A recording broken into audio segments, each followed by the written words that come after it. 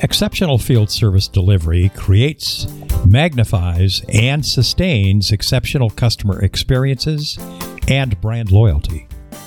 Welcome to the Super FM podcast, Field Service Your Way, with me, Michael Israel. I'll lead conversations about critical issues in today's field service ecosystem with knowledgeable and experienced service management professionals. Now, let's learn something. Hello and welcome to Super FM Field Service Your Way with your host, Michael Israel. Mr. Israel, how are you? I'm doing pretty good. How are you, Eric? I'm formal today. I'm calling you Mr. Israel for a very, very good reason. Before the podcast started, I told you guys I love M&Ms, and today we have M&M. We have Michael and Michael. You have Michael Blumberg on the podcast today, and I don't want to get you all confused, but why did you bring Michael on the show today? Well, because he's quite frankly an expert in field service consulting activities. He's been in the business for quite a long time, and I've known him for quite a long time. So we'll let him talk more about that in just a minute. Wonderful, wonderful. Thank you. Mr. Blumberg, thank you so much for being here. I am going to now be quiet and let Michael just ask you all sorts of questions so I can learn more about you. Okay, that sounds great, Eric. And Michael, thank you for inviting me to your podcast today. It's really an honor and a privilege to be here. Great. It's great to have you. So let me pick up where Eric left off. And Michael, as I alluded to, you and I have known each other for quite some time.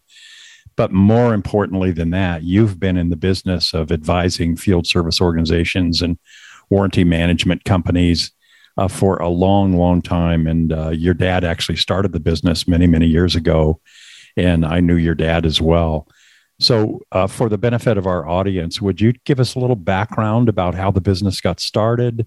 You know, how did you determine that you wanted to continue the business after your father's passing? And just tell us a little bit more about what you do, and maybe even if you can, who some of your clients have been and what kind of work you've done for them. Sure. I'm happy to answer that question. And to me, it's a great story. So particularly how the business got started. My dad had always been a management consultant. He just started his career doing consulting. And and he did strategic planning and market research and productivity efficiency improvement for all sorts of organizations.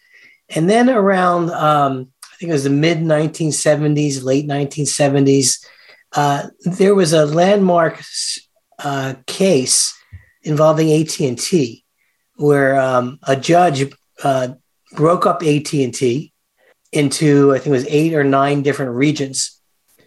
And each of those regions now had to be responsible for managing service to their customers and delivering service at high quality and generating revenue from services. And they didn't really know how to do it because they all had been, children of Ma Bell, AT&T. And what had happened, how my dad got involved in that is while he was a consultant, he was also working for the Department of Defense. And to get him clearance, top secret clearance and confidential clearance, they made him the Deputy Assistant Secretary of Defense. And he had an office in the Pentagon. But the guy he worked for ended up taking over one of those Bell operating companies after he left the Pentagon. And so he called my dad in because my dad knew a lot about service and logistics because that's what he was doing at the Pentagon. So one by one, he and his firm started consulting these different regional Bell operating companies. And he determined that this is not just a one-off. There's lots of companies that have an installed base of equipment that need to service, and they need to know how to service it. They need to know what kind of software they should use to manage the service delivery. And they need to know what kind of business strategies to put in place to be profitable and to grow the business. So it was around 1985 that I got involved in the business. I was going to school. I got a Bachelor's of Arts degree in political science from Temple University. And I remember one day I was home from school and my dad said, well, you're going to graduate soon. What do you think you want to do? I said, well, I was thinking about going to law school, but I changed my mind. I'm not sure. I think I want to go to business school, but not right away. I want to get some business experience first, but I don't want to work in a call center because that's like everyone I knew that was graduating college. If they went into business, they were working at a call center, primarily working at Prudential. That was a local employer, near where I went to school. He said, I know how you feel and how you think about that because I felt the same way when I was your age. So why don't you come work for me? I'll have some people in the company train you. You'll do some market research. You'll learn the business. And that's really how I got involved. And I eventually went back to business school and got an MBA and then continued to work in the firm. And I tried to learn as much as I could about the business that he was in as a consultant, but also about the businesses of the companies we were consulting for. So I tried to learn as much as I could about how do you build and grow and run a service business, a field service business. And we also do work with warranty management, right, and reverse logistics. Right. And over the years, I had the great pleasure of working with companies like Siemens and ABB and Johnson Controls and Schneider Electric. So it's really any kind of company, whether it's a large enterprise, a Fortune 1000 company, or even a small, medium-sized business. And it's any company that has has to service and support equipment that involves a printed circuit board or electromechanical devices or electrical equipment. That's a client. That's who we've worked with. And we've been very successful. I've been very successful in helping them solve different kinds of challenges that they might experience when it comes to running the business. Well, I know you have, and you've certainly, as we've talked about, been at it a long time. That's a fascinating story about your dad, though. I didn't realize that he had actually worked in the Pentagon. And I think it was around 1985 when I first met your dad. So probably about the same time that you were just starting to work for him. So anyway, thank you for that background. I think it's very interesting. And you've certainly shared with me some things that I didn't even know. So thanks very much. So let's move on to some of your consulting opportunities today, I guess. And let me ask you some questions about what you're doing for some people and what you're observing. So let me start by saying, can you talk a little bit about what you see are the biggest challenges that field service organizations are facing today? And what are people that you're consulting with telling you are their biggest challenges? There's a couple of different issues we're working with and different challenges we're helping them solve. So one is field service organizations that want to generate profitable revenue from servicing an installed base of equipment. So we're helping them understand how do you develop service offerings, how do you price them, and how to go to market. One of the challenges field service organizations often encounter is they come up with an offering and think either because of the manufacturer or that they install the equipment, people are just going to buy the services. Mm-hmm. And there's really a bit of an art and a science in terms of how to market it, how to come up with the right offering, how to describe the offering, how to price it, and how to sell it. And then the next part is, well, how do we deliver those services? How do we deliver them, make a profit on them, deliver them at a high quality and a high level of productivity and efficiency, and we have good customer experience? And more importantly, how do we do that in light of a number of challenges we're facing?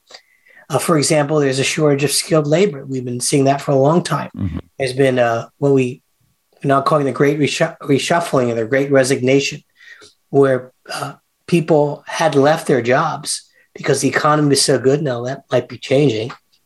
And they had a lot of money in their 401ks and investments, and they could afford to retire early and stop working, or just take a little bit of rest from the business world.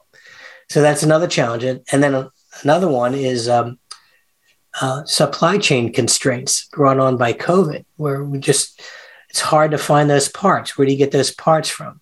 How do you make sure you have the right parts? How do you make sure that you have the right parts in the right place? And then that leads to making sure that you have a high first-time fix rate. That when you dispatch a technician, they get there and they can fix the problem right the first time. So you're not dispatching somebody a second or third time to solve the same problem. So can you talk a little bit about how technology and technology solutions are helping companies deal with those challenges and come through them successfully. Any thoughts on that? Yeah. The way I look at technology is it makes companies smarter about the decisions they have to make when it comes to allocation of resources and optimizing those resources that are needed to deliver service. So one way they're using technology is to determine which is the best technician to dispatch in any given day, any hour, any minute. You might have a number of requests from customers. The question is, which technician should I dispatch? Should I dispatch the one that's closest to them, or I dispatch the one who knows how to fix the equipment? Mm-hmm. But the one who knows how to fix the equipment, he may not be near them, or he might be doing another call. So we've got to go through a number of different permutations of evaluating who should I send, when should I send them, and so on.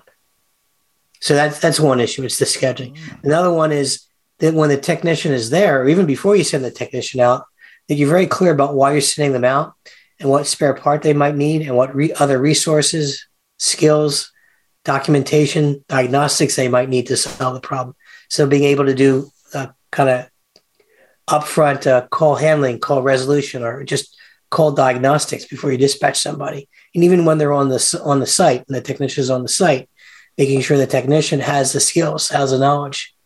So either you give that to them before they're dispatched, or you make it so that when they're on site, they can get some support remotely from an expert who can help them solve these problems.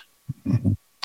One of the things you mentioned, and I think this is kind of tough to answer perhaps, is the supply chain issues, and especially as it pertains to components, computer components, et cetera. Do you have clients that have been challenged with this? And if so, can you talk a little bit about what they've done to kind of mitigate the impact that the supply chain is having on their operations? Yes. I've had clients that had those challenges. And one of the ways they've been mitigating it is being more open about who they're going to buy their spare parts from. Uh-huh. So maybe going into the secondary market and buying spare parts. Putting in new strategies to get the defective cores back sooner from the customer. Another one is charging a premium for quicker spare parts delivery so that it might influence some of the customers to hold off on purchasing parts. So that only if they desperately need a spare part, they can get it quickly because they're willing to pay the premium. And others where it's just nice to have that spare part sitting around somewhere, they might, their logical response was, no, thanks. We don't need it that badly. We can wait. And then other things is they could just do a better job at planning and forecasting spare. Having the right data about mean time between failure and part stocking levels to make those decisions about what to stock and where to stock and how many to stock. Yeah, and there certainly are technologies out there today that can help companies do that kind of planning. Exactly. Let's move ahead to an issue that's on the forefront of everybody's mind today, and that is, of course, inflation. When you're speaking with clients, field service clients, what are they saying to you is the biggest impact of inflation, and how are they planning to, or how are they currently dealing with it to minimize that impact? Do you have some thoughts on that? Yeah. So believe it or not that many have been worried about inflation. Now, I haven't spoken with anyone today since there's some news on Friday over the weekend, but they haven't been yet. And I think it's because many of them have seen this story before. And also because some of the issues they're dealing with today relates to inflation. How you solve spare parts constraints and other resource constraints can help you with an inflationary period. So what they're concerned about is can they make a profit? If the resources aren't there, or if prices are going up, that's going to eat away into their profit margins. Many of them have service contracts in place where the revenue has been set, the prices have been set. It's fixed. So how can they make profits? And also, how are they going to keep their technicians? Maybe some technicians might get scared that the company is going to run into problems, and they might jump ship and go work for somebody else. Mm-hmm. Well, I think it's very interesting because certainly technology could and should play a role in helping to minimize the impact of inflation in field service operations. And one of the things I'm thinking of that I'm sure you're very, very familiar with is intelligent routing, optimized scheduling, so that when a technician has multiple jobs to do in a day, for example, the scheduling system, the route optimization makes sure that the technician is traveling the least amount of distance to be able to take care of each one of those jobs during the day. Yeah, 100%. That's how you get more out of them, and you can your costs aren't going up, because when you're making smarter routing decisions, you're ensuring that you're getting the right technician there with the right parts and right skills. So if you have to go back a second or third time, it's costing you money. And also, if you're optimizing the route, you're spending the least amount of mileage and gas to get there. So of course, yeah. There's some research that Rob, one of my colleagues, had pulled up that said that in those circumstances, technology properly applied can actually be deflationary. So if you go from a circumstance where, for example, a technician is bouncing around from one side of the city to another to take care of 4 jobs today, but if they have route optimization technology in place, generally powered by artificial intelligence to at least some extent, then perhaps they can do 5 jobs in the same time and actually have less mileage and less fuel costs. And of course, then a smaller carbon input footprint as well. So, I think that's a very, very good point, that technology can certainly help with making sure that you're spending the least amount of money possible on the costs for delivering service, at least as far as transportation costs are concerned. What about one of the things I want to bring up is the propensity today to use third parties to augment your workforce. Can you talk a little bit about that? We're seeing that is becoming more and more prevalent, where it's not just all W-2 employees, it's also contract employees or gig workers that companies are calling in to take care of service events, especially in those cases where the geography is such that the servicing company does not have a staff of W-2 service employees. Any thoughts? I agree. Michael, is really becoming very prevalent. It's a way of managing peaks and valleys in demand and supply of technicians. So the key is to do it the right way, to make sure that you have control over these technicians. They don't work for you. And so the question is, how do you ensure that people come out there, again, with the right parts, the right skills, they do a quality job, they represent your company appropriately, and your customers don't see a difference. They're happy. So it's a matter of having the right technology that's managing those resources. As you know, I used to be affiliated with the Service Council, and one of the sayings we had there was technician agnostic.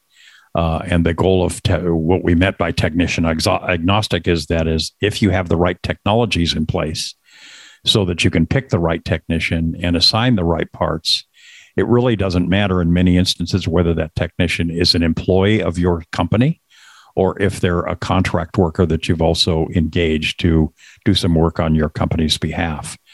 So technology solutions like Zuper and others can certainly help to make sure that those disciplines can be enforced and that the customer satisfaction levels are not negatively impacted when someone who's not a W-2 employee actually shows up to do the work.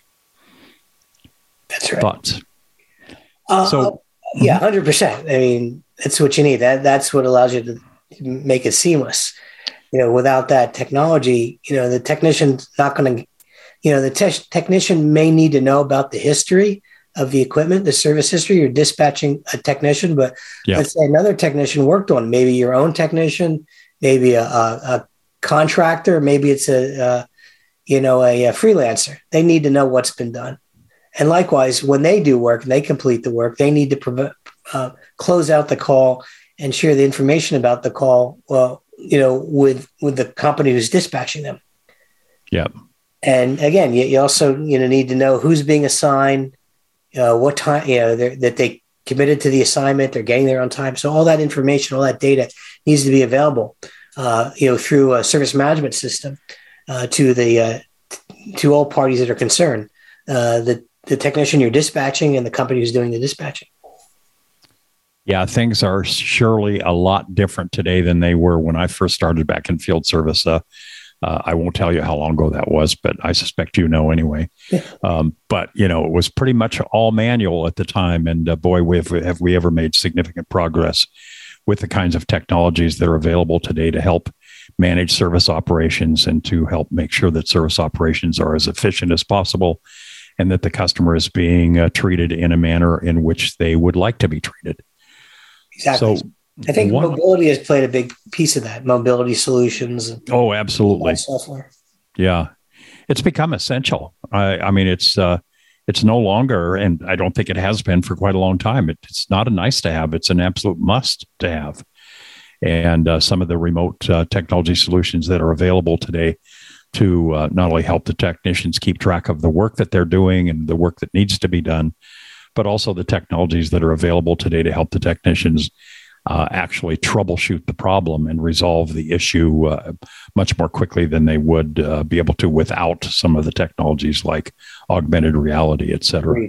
Yeah, I think that's really that augmented reality, just like mobile devices have become table stakes for field service. You can't think of a field service technician going out to a job site without having a mobile device in their hands. Same thing for augmented reality. Yeah, I'm still amazed, when I get home services, once in a while, someone will come in to look at the air conditioner or fix the fridge or whatever, and they still have paper forms, and it just kind of boggles my mind. Most of them don't, to be fair, but it's still out there. So there's still companies that are certainly targets for good technology solutions, especially when they have a staff of remote field service engineers. One other thing I want to talk about quickly, and then we'll move on to a couple more personal questions, if you don't mind. Your thoughts on, and you alluded to it before, the Great Resignation, and how are companies planning to and trying to deal with that so that they can be prepared with the appropriately skilled staff and the numbers of staff going forward. What are your thoughts on that? Sure, I'll be happy to answer that. So there's a lot of things that companies can do, a lot of perks and benefits they can give employees to recruit them and keep them. One example, I found out a neighbor of mine is a field service engineer, and his company gave him a car that his wife can use. So as long as the mileage under a certain amount, his wife can use the car. So there's lots of things, but I think ultimately what you need to focus on is putting in strategies and tactics to keep the employees' morale high. Because when their morale is high, productivity is going to be high. So the best way to keep the morale high and keep the productivity high is give them tools and skills that help them get the job done, particularly in the field. The last thing a field engineer wants to do is arrive at a customer site and not be able to complete the repair. It's embarrassing, it's frustrating, and it's stressful. And you got customers complaining and your CSAT score goes down. So you talked about being technician agnostic.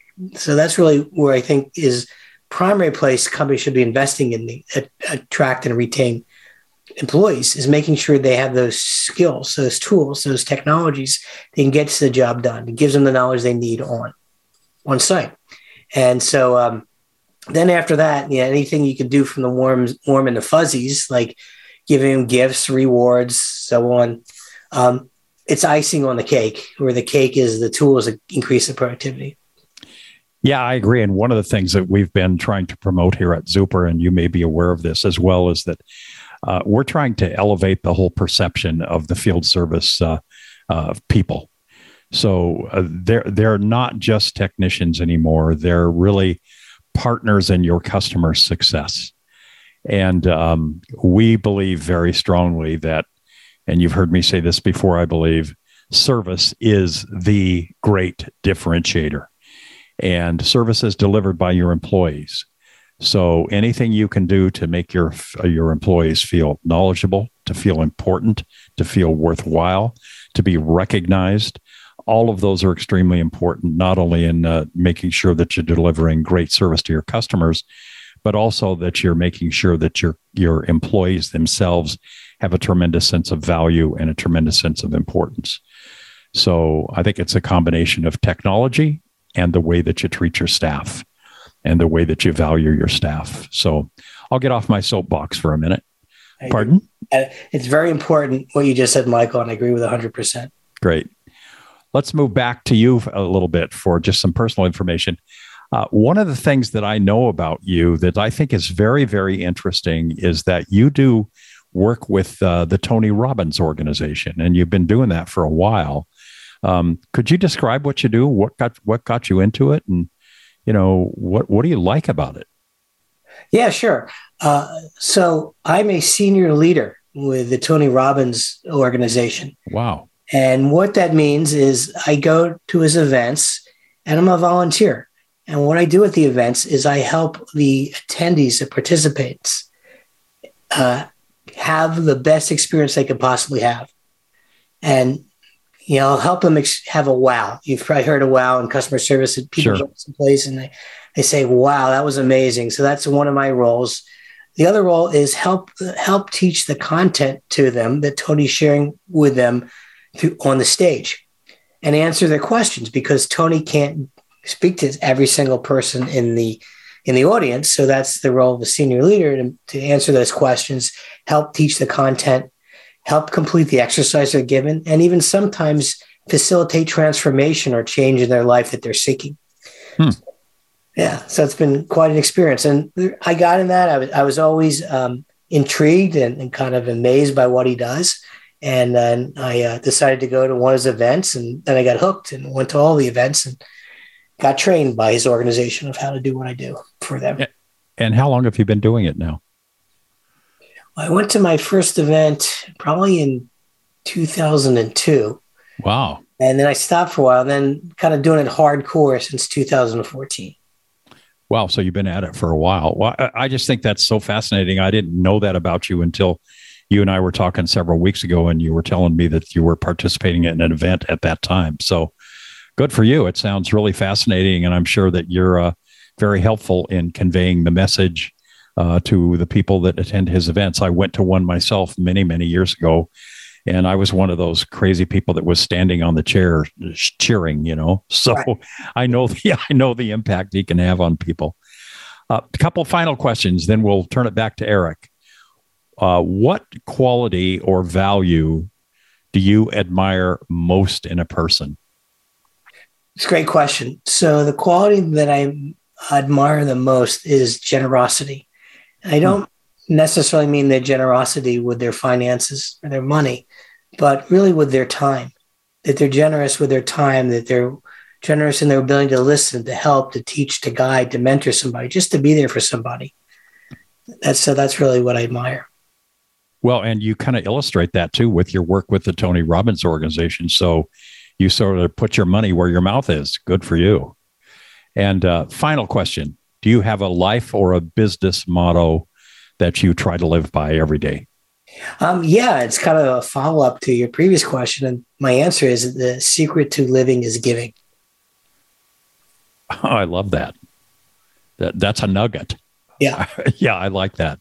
So we'll capture that. And I hope you don't mind if I use it from time to time, but I'll always credit you for it. Well, credit Tony Robbins. That's right. Okay. The secret to living is giving. I love that. So, Michael, do you have any parting comments before we turn it back over to Eric? Well, I wish everyone good luck who's listening to this. I think it seems like we're in for some uncertain times. But our ability to survive is our ability to deal with uncertainty. And I think between what services and solutions that Zuber offers and your skills, Michael, and if you're ever interested in speaking to me, anyone listening to this is interested in speaking to me, I think we all have the resources that can help you through this and help you succeed and thrive no matter what happens. Yeah, I believe you do. And any queries that come our way, we'll certainly be sure to refer them back to you. So having said that, Eric, let me turn it back to you to close us off for the day. Well, this was fantastic. Thank you so much for having this interview. Mr. Blumberg, I do have a question for you. In your involvement with the Tony Robbins organization, did you walk the fire? Oh, I sure did. Okay. 5 times so far. 5 times. Christmas. Okay. Well, yeah, but now his feet are totally numb, so he could probably do it another 100 There you times. go. Yeah, now he dances on it, the waltz and things. Hey, so now I'm going to piggyback off of that. A lot of businesses right now, they're walking through fire. Right now, they're experiencing some heat, right? From whether it's inflation, the interest rates, things like that, just supply chain, which you spoke to. What would you say? I mean, obviously, my first thought is keep walking, right? Because you got to keep going, or else you're going to burn up. But besides that, what would you say to those businesses that may be facing down some pretty tough times?